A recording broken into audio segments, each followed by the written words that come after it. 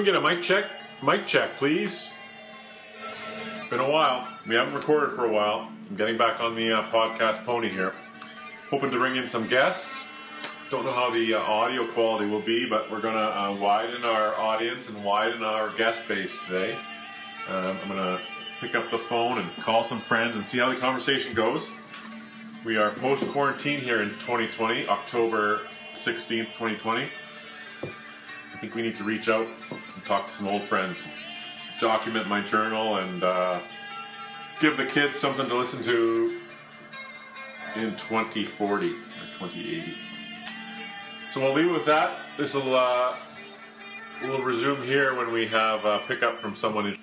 So I'm hoping my first guest today will be Judd Curry. Judd Curry is a friend of mine that I met in Calgary when I moved there in about 1995. Judd is a year younger than me. I was putting together a hockey team with the help of Kevin Sherwin in Calgary, and it was mostly U of S guys that we were able to secure to start a team when we were about 26, maybe 27. And Judd, I was working in Labatt at the time, and a guy in Calgary that worked at Labatt, Rob Sirkovich, later known as Mad Cow, brought along a friend. Brought along a couple friends, actually. Ryan Tomlinson would have been another one. But Judd Curry was one that lasted, and I actually consider him in easily the top 5, probably the top 3 of my friends. Not that that's much of a competitive list these days. Anyhow, so I'm going to dial up Judd, and we're going to see how he's doing today.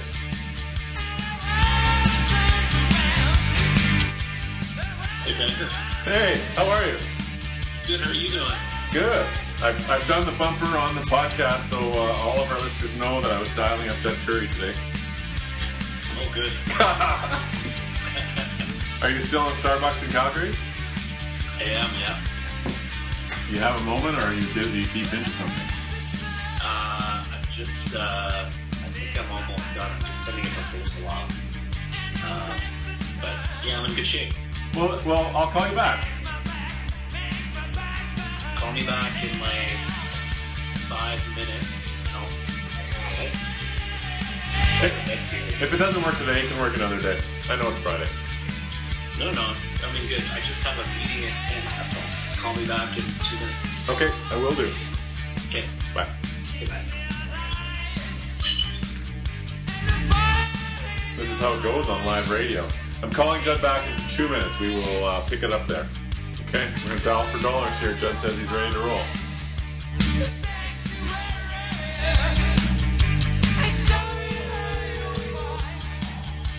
Mr. Banks. Hey, Mr. Curry.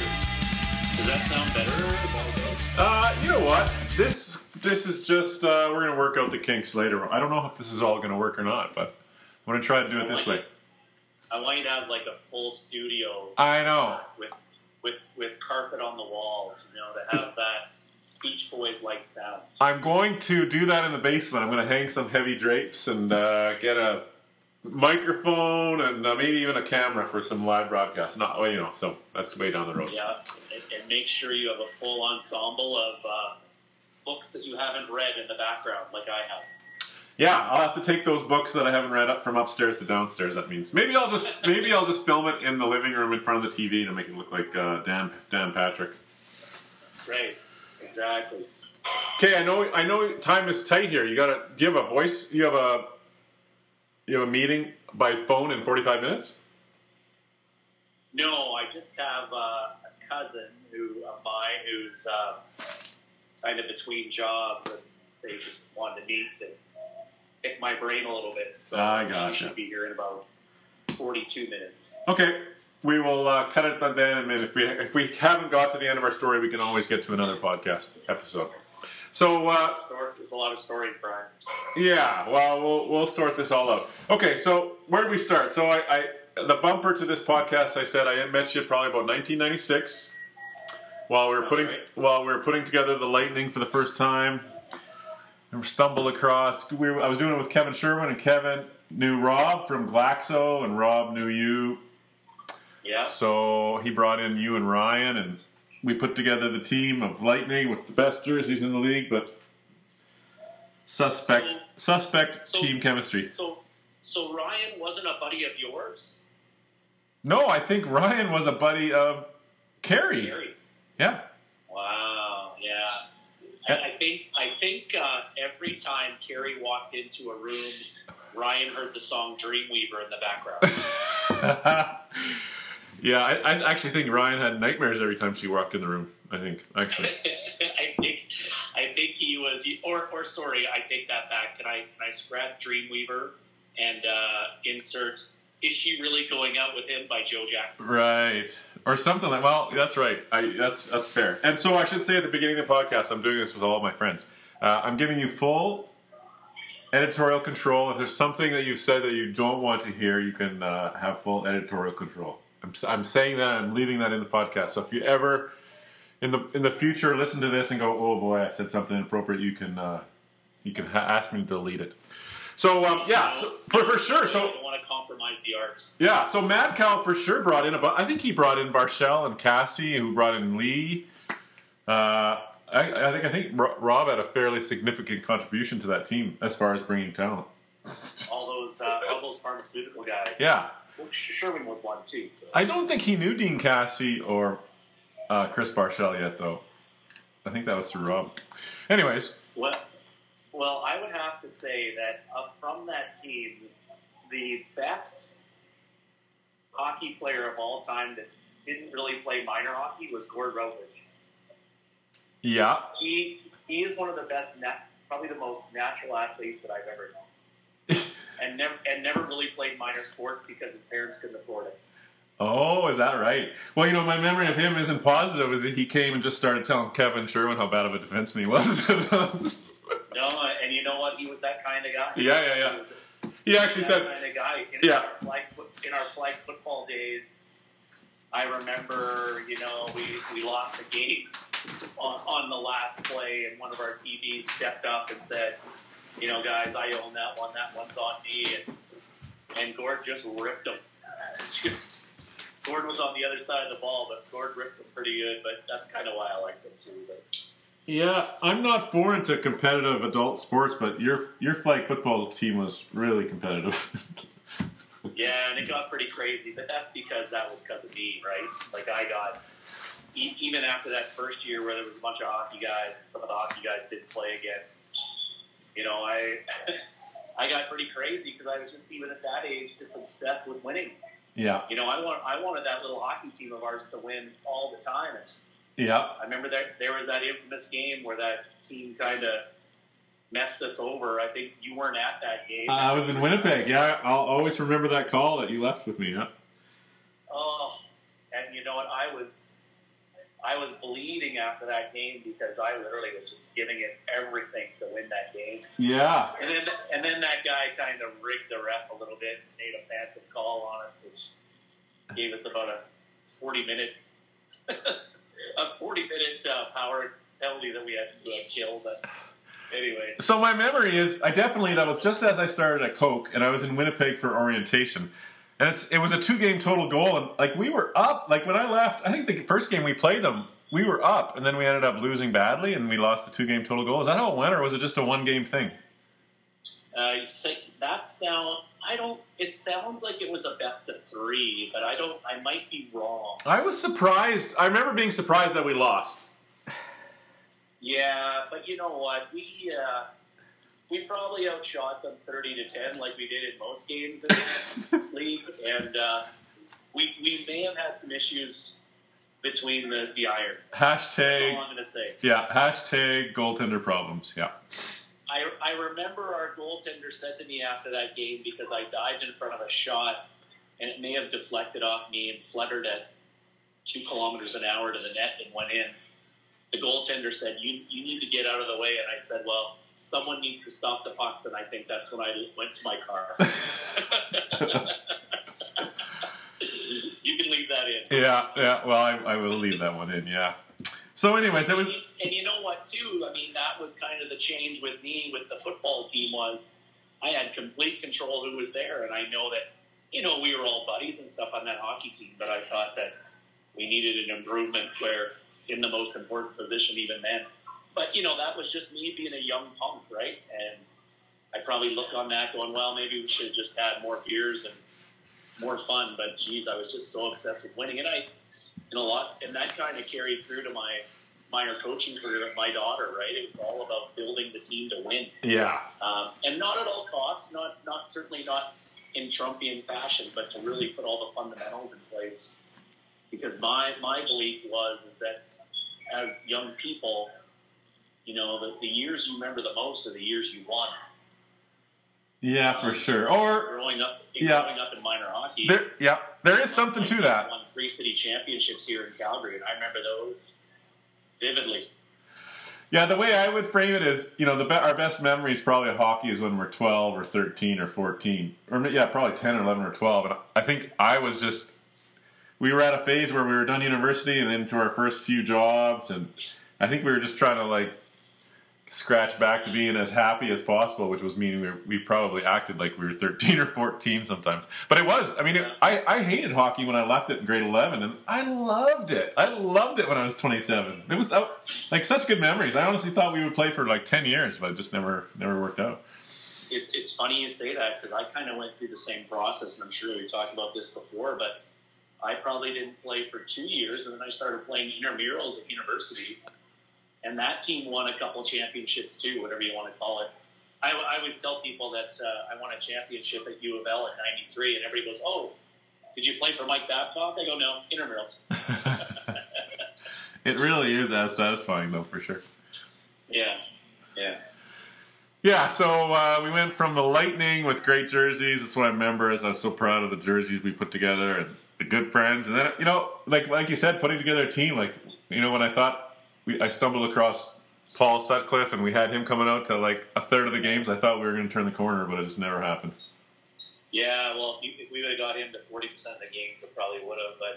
But I am proud of the Shazam jerseys. I think I think we were influencers to the Big Bang Theory, because after we did it, they started wearing those Shazam. Yeah, and really, that was completely kind of by accident. We were way ahead of our time, but I wasn't even really shooting for that, but it was the colors that really worked. Yeah, it's Shazam, or even what's the other one? Do you Flash. still have any of those jerseys? Who has those? I don't. I had it, and like an idiot, I know I don't. The long story is the crest started falling off. I don't know what the hell was in my head. I'm sure I threw it away, but I honestly don't know why the hell I did that. Well, I got one of the blue and black ones framed for the original Joes. Yeah. And they hung it up. Yeah. I went in there one day and talked to a manager, and I said, "Whatever happened to that jersey?" He goes, "I have no clue." Because it wasn't up anymore. Yeah, now Original Joe's is owned by Cara Foods, Prime Restaurants, right? I just saw that. That's weird. They probably just cleaned it out and tossed it, or one of the original owners kept it. Right? Yeah, that's right. The Original Joe's logo over top of the Lafarge jersey. That's right. Boys, remember how controversial that was? Boys, I found $1,000 in sponsorship. It's going to take us $800 to recrest the jerseys. That was awesome. But I remember an email dialogue about how ticked off the Lafarge guy was about. Yeah. Well, fair enough. Yeah. That was fair. That was a bad idea. That was letting Rob go. Hey, we really didn't need to do that, even though that was a better fit for us. But. Yeah. Yeah. Well, then the Point and Feather, I think, sponsored us, right? Well, geez, it was a football thing, because they I negotiated a great deal with them. It was all about we got back what we spent. It was a great deal. Yeah, that's how they do it now. Point and Feather, it rings a bell, but I couldn't even tell you where that is in Calgary. I don't think it was the hockey team. It must have been, or maybe it was the league or something, but I don't even recall. Where was that? Well, that was in Oak Ridge, kind of down, past 90th Avenue, southwest. Point and Feather. Oh, yeah. Past Glenmore Landing, and that part of one of the owners who I've really got to know well since I came back was Greg Taylor, who's a Saskatoon boy. No, come on, he's from Prince Albert. I grew up playing against Greg. Yeah. So I've got to know him really well. Since I moved back, he's done really well in the industry out here. He's expanded. I think he has 6 or 7 restaurants out here. Yeah, he got into it heavy. He actually he is from PA, but he did move to Yorkton probably in high school. But no, I've known Greg forever. That's where I was thinking I heard it from. And him and Craig Vaughn are friends. Yeah, good guy. Really good guy. Yeah, really good guy for sure. So I guess since then we're both divorced. That is correct. Marriage survivors. We've brought 4 children into the world. So you left Calgary. You went to New Brunswick to work with McCain's. That is correct. I'll always remember you said it was like going back to 1950s. It was, yeah. I lived in a room over the Ross, just like the Fonz. But it must have been pretty nice, or was it not nice at all? No, it was incredibly endearing. I loved my time there, and you know what? For a Western Canadian kid who'd never really been there and experienced the Maritimes, you know, to this day, I love and appreciate the Maritime. And you know, I went there to manage the frozen potato portfolio, which was basically French fries and McCain, which was basically their flagship. And, you know, like most business opportunities, I saw an opportunity, you know, with McCain at the time in 03, 04 the entire food industry was in this massive anti-carbohydrate storm, and McCain was part of that. And even like the rice guys were pointing their fingers at the fry guys, going, no, they're really bad, right? Yeah. And, you know, and McCain had done some great things with the production of their fries. They moved to a non-hydrogenated process, sort of get too technical. But what that did was it ripped all the trans fats, saturated fats, and cholesterol out of the product, and they did nothing to tell anyone. Oh. So plus being kind of a merchandising guy and seeing that all of the freezers nationally in grocery in Canada were moving to a stand-up freezer versus the old coffin bunker freezers. Oh, right. Yeah. I'm like, we have to get this stuff out of like a lie-down pillow pack, put some claims on the bag, and move it to a stand-up. So really, that's my claim to fame at McCain, is I put everything in stand-up, and quite frankly, the rest of the category in Canada soon followed. So that was my ticket into Florenceville, New Brunswick, and quite frankly, it was my ticket out as well, because once I kind of finished that project, I was able to kind of write my ticket to do whatever I wanted after. But on the personal side, you know, it was a unique opportunity for my daughter, who was 9 at the time, to, you know, I kind of wanted her to not be a homer. I wanted her to move around a little bit. And for how tough those moves were on her and the family at times, you know, it really allowed my daughter to kind of go, once she graduated from grade 12, she had the tools to go, yeah, I can go anywhere I want, and not have that anxiety of, oh my goodness, I'm leaving home. So, you know what, the rationale to leave was very much 4-pronged. It was great for me career-wise. It was great for me learning-wise. I mean, McCain was so lean in those days, literally, for me to execute that launch. I had to learn everything about the business, from production to logistics to you name it, to get that thing out the door. And quite frankly, it's paved the road for me to run my own business here 10 years or so later. No kidding. That's you framed it up well. I can tell you've told that story before. That's really very succinct. Good job. Well, it just is what it is. So, yeah. You know, and then that allowed me to, you know, originally, Brian, you think this is kind of funny, but, you know, my whole aspiration to go to head office in Canada with McCain is I knew that the U.S. head office was in Chicago. And literally, my original goal was to get down to the U.S. And live in Chicago and have Hawks season tickets and have my daughter play hockey down there. That's kind of what I wanted. But, you know, by the time my 2 years was up in Florenceville, I kind of wanted to get out of there. Plus, the company was going through a lot of transition. So then I was very fortunate that McCain was graceful to transfer me to Toronto. And that's how I came to the greater Toronto area in 2005. Yeah, which means Oakville. Yeah. Yeah, that's where we hooked up, I guess. I had moved out to Toronto. So part of the reason why I'm doing this, Judd, to give you some background, is I'm doing a journal. So my boys assume that I have no friends because, basically, as far as they're concerned, I don't have any friends. There's one guy they met that I play hockey with. They know some names of guys that I golf with, but really, I mean, I could be making that up for all they know. Other than play dates and birthday parties. Sometimes when you're such an involved dad, sometimes your kids think that, but you know what? You're much like me. You've maximized every minute of your kids being young, so kudos to you. Oh yeah, thanks. So I think that's part of the reason why you didn't hear the introduction because I didn't want to waste your time, but I introduced you as someone. I think we have a fair amount. Part of the reason why we've been friends, we have a fair amount in common. We loved hockey. You had football. You played more sports. You probably even played basketball, even as a 5'2" grade 12 student. Yeah, that's right.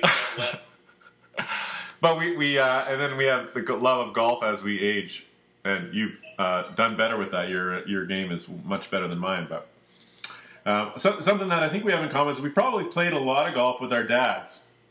Yeah. Getting back to the whole doing this for my sons so they can listen to it later on.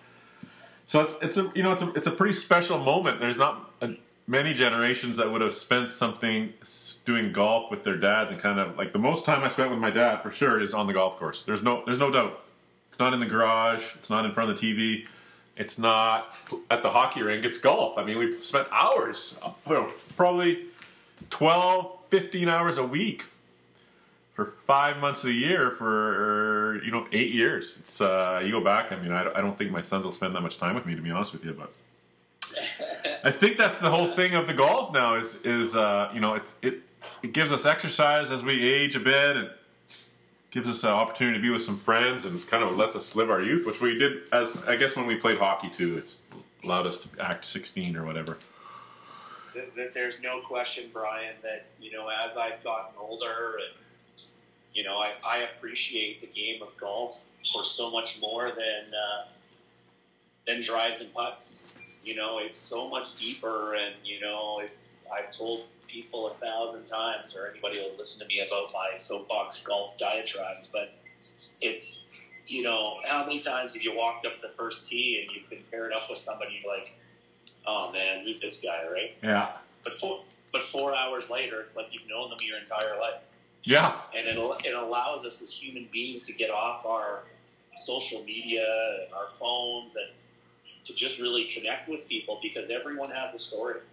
And, even one of the last rounds I played this year, me and a buddy got hooked up with a couple that, I've seen them all over the tee sheet all year, never got paired up with them, but did. But wow, couple mid-70s, they've been all over the planet with his work corporately, moved all over the world, and literally, I was just captivated by these two people and how genuine they were. Yep. And and everybody's got issues, right?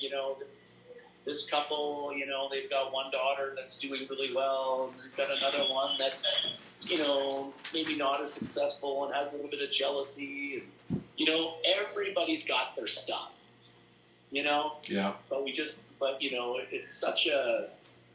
it's just, human beings figuring their way through life, but doing it the best they can, and I've got a million stories like that from golf. I mean, I was down in California one time for work and ended up playing a round, got paired with a gentleman down there. This was just outside LA, I guess, and it was one of the best rounds scoring-wise I've ever had. But literally, it was like I was playing with my dad. Yeah. This gentleman and I, we just played 18 holes, and he's like, "Hey, Judd, you want me to score this for you?" And I'm like, yeah, sure, whatever.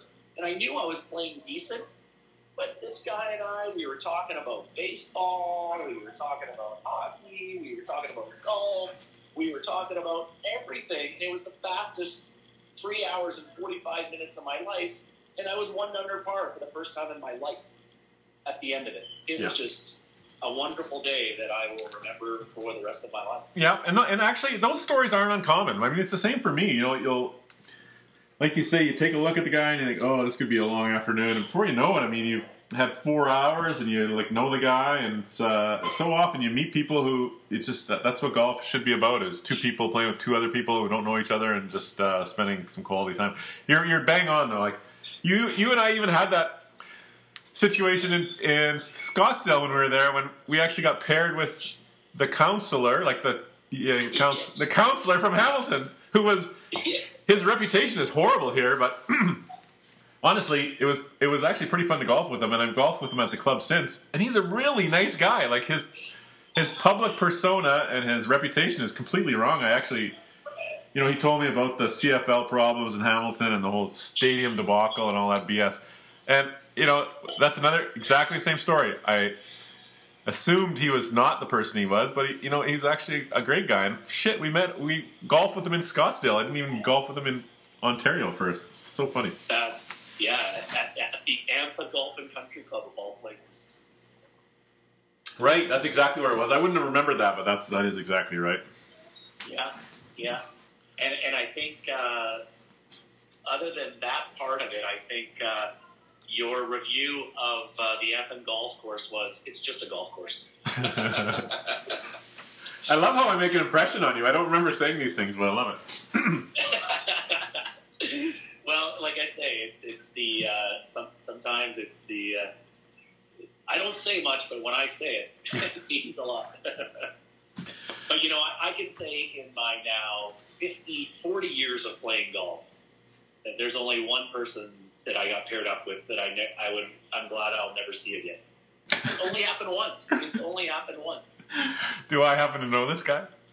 No. Okay. I could tell that story quickly though. Sure. Yeah. Hilarious. It was early 20s. Me and a couple buddies. You know, it was at Heritage Point in Calgary. There was 3 of us, and we got the 6:01 twilight time, like gold. You know, we probably paid $35, or probably back then 25. I don't know what it was. But we're like, oh, this is the best. We're going to get around really quick. We're going to be done by sundown. It's going to be awesome.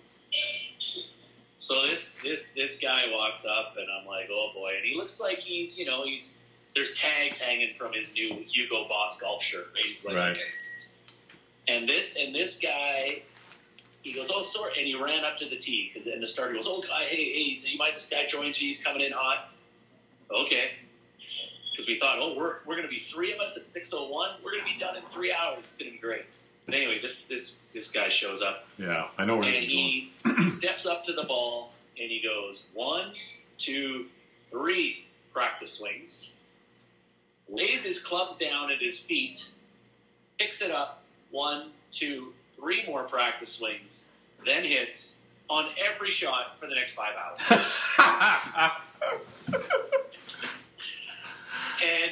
And when it was pitch dark at 10:45, when we're still out there on the 16th hole, I said, let's just leave this guy. This guy's a clown.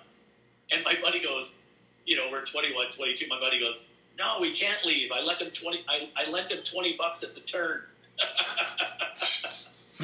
So we had to wait out, and I think I almost dropped a cart right into a sand trap on our last hole because I couldn't see anything. It was pitch dark. Yeah. So anyway, that is my one pairing or getting paired up with someone that I hope I never see again. But you know what? In the other 1,000 rounds or 1,000 people that I've been paired up with, it's always amazing. Yeah, I agree. I completely agree. So we are at the 30-minute mark. I don't know how much more time we have. My only script was to talk about meeting you in Calgary, our lightning time together, our golf journey, our time together in Ontario, which gets us to a little bit about our dads, and then here. So you did a good job. You're actually the easiest interview, and you're the first interview. So I have nothing to compare you to, but this is good stuff. What do you want to talk about? You have a Howard Stern-like interview style, Brian. So, and I have a soft start at 10, so we can keep rolling. Okay. Okay, well, this might require some editing down the road because I don't know what we're going to talk about. We're going completely off script. What do you want to talk about? I guess we went to Kelowna on a golf trip one time with the Lightning. That was a blast. You were so kind to come to my 40th birthday party. I don't know if you remember that. Downtown, right? Yeah. I forget what restaurant that was at. Rio was just born. I was only 39 at the time. Yeah, and Rio was just born. Rio was only about like a month old. Crazy. Yeah. And then another thing that I remember is your wedding day at your mom's house, and Lady Diana is the day that Lady Diana perished in Paris. Yeah, that should have been a sign. Yeah. Yeah. What a day. It was an odd day. Yeah. You know, it's funny, because it was at my mom's, you know, because we wanted to do things on the cheap. We wanted to take, you know, if we raised any money, we wanted to buy a first house. And I remember this couple walks in, and you could tell the guy was all about Lady Di. And he was in my mom's living room, sitting beside the TV. And I went in there and I said, "Don't you dare touch that TV." And I said, "My wife's family is English. If you turn on that TV, you're going to kill everything." And he was just sitting there, and I had to go up to him about 2 times, and I said, "Do not touch this TV," because he was sitting there with his leg tapping. Well, I go out in the patio, and I come back in. Well, guess what's on? Yeah, I remember. And everyone is staring at it. So I'm like, okay, well, I got to double down here and just have another pint. Yeah, no, that's what I remember too, is we just watched TV.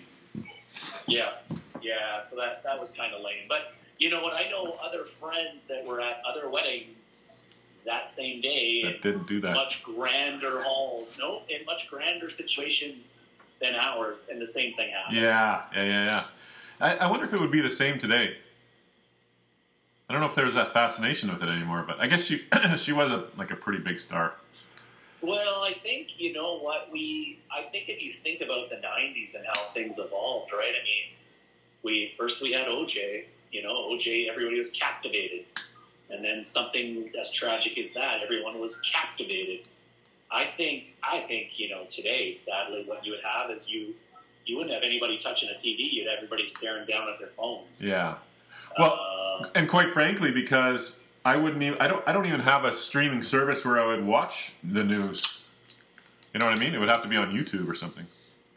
Yeah, who knows? I think, and I also think that the attention span of people these days is so much shorter than it was even then. They would probably go, "Oh, hey, did you hear about that?" And they would just move on. Yeah. It's just different. It's just different.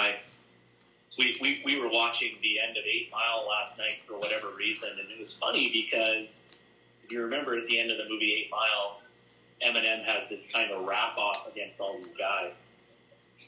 And these guys are completely engaged in the crowd, but it's like, you know, if you fast forward to today, that same crowd would just have phones in their hands. Recording it. Either recording it or, you know, it's just, I could talk to you about my soapbox on that stuff for a long time too, but that just gets into grumpy old men territory. Okay, we'll put a pin in the Lady Di talk. I'll know what I want to talk about. We can either talk about the Calgary Flames or Chicago Blackhawks. You love Chicago. You live in Calgary. Well, you actually love the Calgary Stampeders, and I follow the Saskatchewan Roughriders, so we have a bit to talk about. But this week it was interesting how Taves and Kane kind of came out and said, "Listen, we're worthy of a good team, not a rebuild." I was, you know, it's interesting. I think it's. I mean, they've been tied since they signed all those deals, so now it's coming to roost. I get. But what do you think? What's with the Hawks? Well, I think the first reaction is, you know, it was really more so Taves than Kane. I don't think Kane might have said a snippet, but Taves was really the one that said, "Fair enough. What do we do? What are we doing?" But here's the first reaction, and my reaction as a pretty hardcore Hawks fan is, okay, so you traded Leonard at the trade deadline, which basically said you've drawn a line in the sand and said, we've picked Crawford. Yeah. And then you let him go. Now, unless you have the next Dominik Hasek coming out of the bowels of Czechoslovakia, I think from that perspective is, what is the plan? Because the pillars of those teams are Kane, Case, Keith, Seabrook, and Crawford. Yeah. And Crawford, not single-handedly, but Crawford was a massive reason they knocked out the Oilers in that little playoff series, right? So, and he was the number one star for the Hawks in that series. Yeah. I think from a management perspective with Crawford, he's one puck off the head and warm up from being in the retirement file. So maybe they didn't want to commit to him long term, but you had Leonard. You had Leonard in your stable. Yeah. And you could have kept them both to the end of the year and then made a decision. But now Vegas now has Peter Angelo. I thought Vegas was going to win it this year. They're so fast and so heavy, but now they've got Peter Angelo and they've got Leonard. I'm telling you, Leonard is the real deal. Yeah. He's a massive guy who doesn't take too much seriously. He just shrugs everything off. He's a great goaltender, and I'd be shocked if they don't win the Cup in one of the next 5 years when under his contract. Yeah, agreed. I mean, especially, it is surprising they let him go. And then surprising that they stayed out of, I mean, look at how many good goalies switched hands. It's crazy. Yeah. It's funny. You almost get the mentality in NHL that good goalies are a dime a dozen. It's like, you know what? But I don't know. I just think, you've seen pictures of my basement. I've got a couple of jerseys up there where there's certainly room for one more, and Crawford would be one of them.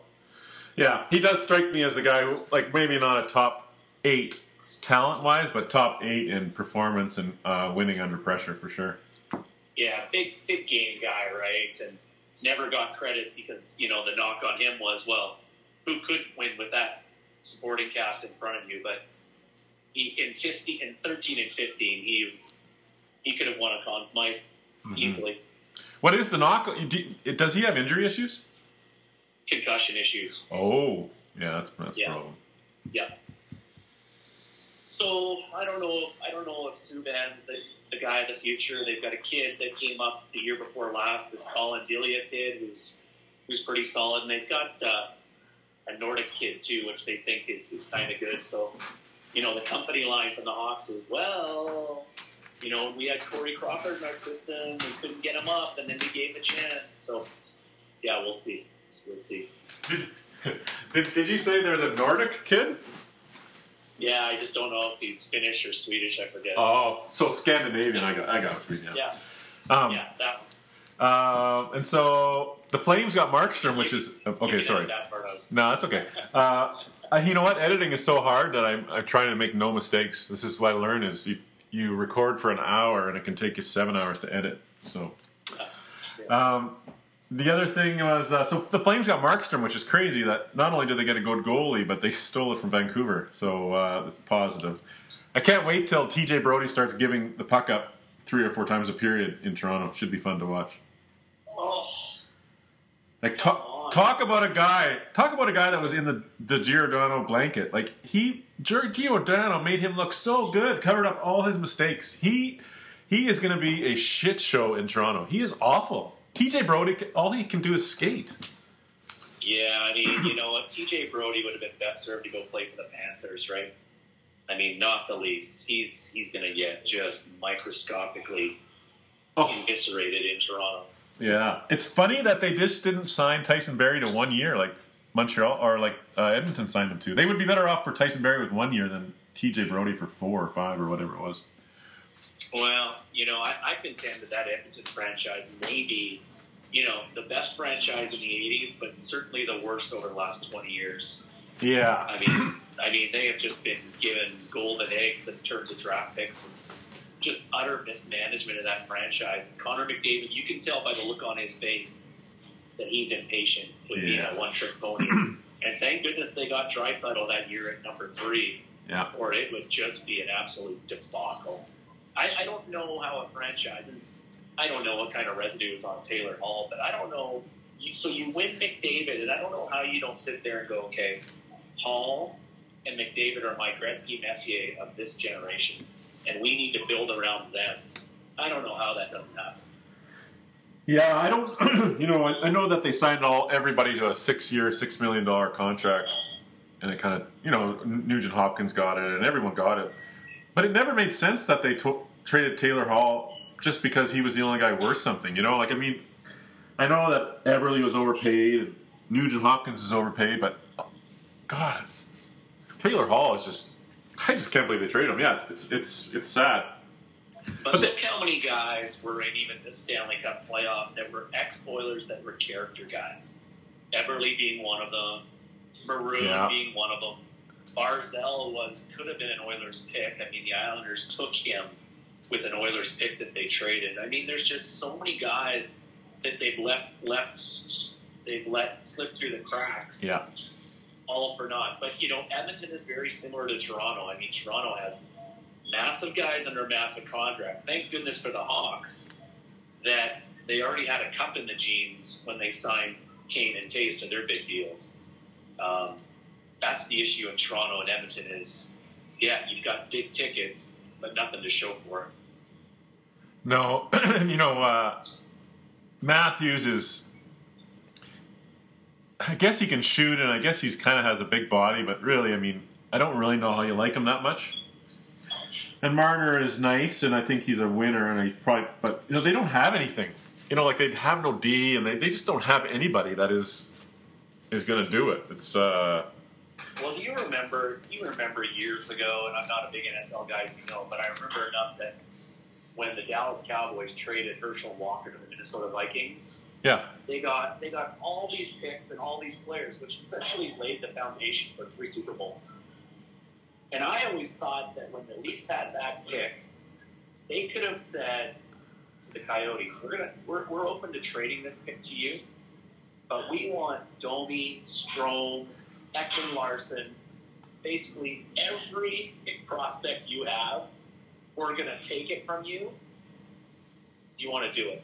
And I think that could have been a real turning point for the Leafs because they could have got about 6 character guys for Matthews that, who knows, maybe it could have been a turning point, but nobody ever wants to meet on the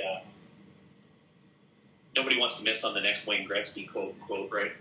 But he's probably worth, I think they probably could still do that. I think they could trade him to a few teams and he would be worth, he's worth more now than he will be in 2 years. There's no doubt about it. Probably the Rangers would take him, and Phoenix, they might not be able to afford him, but they do have to trade him. I just don't think he has it. I just don't like his game at all for a guy who's big, and he doesn't initiate. He's a lot like, there's just so many big guys in the game now that are super talented but just have no effect. Yeah. I don't know how many games that he's won by himself. Like Iginla used to have his very first game ever when he scored 4 goals against the Ottawa Senators. Yeah. Yeah. Like Iginla would probably win 8 games a year. I don't know what the average of a superstar is. Probably 8 or 10 games a year that they just dominate physically and dominate on the scoreboard and intimidate the other team or whatever. But I can't imagine that Matthews has more than 3 or 4 a year. They're not like a Vegas or a St. Louis where they're big and fast and relentless. Yeah. Well, what's that guy in St. Louis? He's a perfect example. Ryan O'Reilly. Oh God! So he probably wins 8 or 9 games a year. I'd be shocked if he doesn't. I don't watch them enough, but he's the kind of guy I was talking about. Exactly. Well, I remember either did the Flames sign him to an offer sheet at one point? Yeah. Well, that was the one that fat general manager signed and actually messed up so bad that if Colorado would have accepted it, it was going to be a null and void contract. They wouldn't have got him, and then would have lost the 3 draft picks. It was a complete debacle. It was the reason he probably got fired. Yeah, that's who they signed an offer sheet to. But I forget the story. But somehow they messed up on the offer sheet, and it was if the NHL would have enforced it, they would have had to give up the picks and also void the contract. I forget what the story was there though. What was that guy's name? That guy from the guy from Tampa. That fat guy. Oh, Feaster? Feaster. Jake Feaster. My goodness. The most embarrassing era of Flames hockey. Yeah. Next to the flaming horse era. Well, that was the beginning. Yeah, that was when I moved to Calgary. The Young Guns, Cale Hulse. Yeah, Cale Hulse, the next Bobby Orr. Which gets us to, I think you're probably running out of time here, right? Well, we're getting to the top of the hour. I was just thinking. I was just thinking yesterday about the CFL. I could talk about this all day. Yeah. No, we have another episode in us for sure. I was thinking yesterday though, it was such a missed opportunity for the CFL this summer. I'm sure there was some solution that could have been found. Maybe nobody in the stadium. My insiders told me that the commissioner fumbled that one. Yeah, he kind of looks like a fumbler. Yeah, I think they had it, and it could have happened, but something happened. It would have been a great opportunity for them to get all kinds of exposure, but something happened there. I'd have to ask my guy, because he sent me a text after the announcement. He said it was there for the taking. You have to think they could have had Calgary and Edmonton as bubbles, and just kind of rotate the bubbles once a month or something. I'm sure TSN would have prepaid for the season. At the time, it was Winnipeg. Winnipeg was going to be the bubble. I don't know if they have enough hotel rooms. Honestly, really, for a city that size, it's like Regina. Yeah, I know that from staying at the Louis Riel Hotel in 1998. There's not enough. Yeah, I know Calgary and Edmonton can handle it. But anyway, I was just thinking that the other day. It's kind of sad that they didn't get a season in at all. Well, and you know what, too? That just allows the NFL to scoop up more Canadians in their billion-dollar marketing budget. It's, I kind of battle that a little bit since I moved back here. I've got some good buddies out here that are just hardcore NFL guys. Yeah. Hardcore. And I mean, it's like that everywhere, but, just the sheer marketing power of that. But for me, in terms of football, there's nothing greater. The game itself, the Canadian football game itself, to me is so great on so many levels. Yeah. I mean, the rules are made to actually execute plays, like returning kicks and punts and everything. And the fact that the league still protects half the roster for Canadian content is so unique to anywhere in the league. I mean, even the English Premier League used to do that, but they don't do that anymore. And I mean, I think if people actually peel back the onion, that if it wasn't for the CFL, there would be no CIS, there would be no minor football programs. I mean, it's just it's so great in so many ways. I just wish but I guess people are always they get what they deserve, not what they demand sometimes. So. Yeah, I mean, I guess it's a humble league, so it's a humble league from a humble country. So I guess we're not going to do that well against the NFL. I mean, when push comes to shove, for sure in the GTA, there's nobody under 35 that follows the CFL. I don't think. Well, and I think too, I mean, what the NFL has done by luck or by whatever, this whole fantasy thing has just taken on a life of its own. And people who are not even football fans have a fantasy team. Yeah.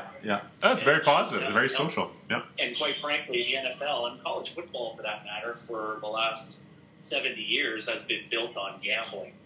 Yeah. And gambling is still a massive part. And I mean, that juices a lot of people. Hey, if you or I even have $100 on a game, well, there's going to be a heck of a lot more interested in it. So, gambling has always fueled the NFL. Yeah. No, it's a perfect. I just like the game. It's the perfect. It's kind of accidental, but it's the perfect setup for gambling because all the teams play within 7 hours of each other. Yep. 100%. Okay. Well, you know what? We will end here. We'll end on a good note so that you want to come back and that our listeners are thirsty for version 2, episode 2 with Judd Curry, number 92. That's awesome, Brian. Thanks as always. And can I suggest we call this Bankers Hours? I think that's. Actually, what I've called my podcast is Listen Here, because that's what my dad used to say to me just as he was about to give me shit about something. Like, listen here. You listen here. You will not be taking your bike to the corner store and not stopping at the stop sign or something like that. Yeah. So that's a little nod to my dad. Well, if I had to name something after what my mom used to say to me, it'd be like, You goddamn kids. That's what I call it. but Banker's Hours is actually a pretty good one too. I'll take that under advisement because I did notice that there is another Listen Here podcast already, but I don't think they're chasing me down. Okay, so listen, thank you for being game. Thank you for being open and patient, and this will be fun moving forward. So have a good weekend. It's a Friday, October 16th. I hope you have a good weekend. Are you golfing this weekend? Are you kidding? It's Calgary. Everything's shacked up, and actually the week forecast is not very good. I was going to golf today, but no, I think it's done. Now I have to work on my theory, watching golf videos for the next 5 months. Yeah, it's a tough one. We're closed too, even though it's probably 16 degrees today. They closed it down. Yes. Just too costly to keep it open, I think. With COVID. Yeah, it is. Yeah, well, especially private courses like that, the money's in the bank. Yeah, exactly. Okay, so I'll send you a link when I post this, and you give it a listen and tell me what you want me to take out. Sounds great, Brian. Thanks, Judd. Thanks, buddy. Appreciate it. Talk to you soon. Bye. Bye-bye.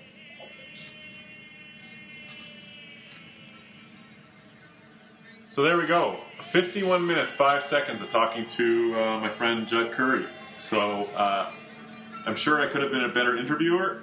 I couldn't have had a better guest. He was awesome. He just ran with it. And that's exactly what I expected of Judd. So we'll leave it there. We'll sign off. And that's the end of this episode. Thanks for checking in.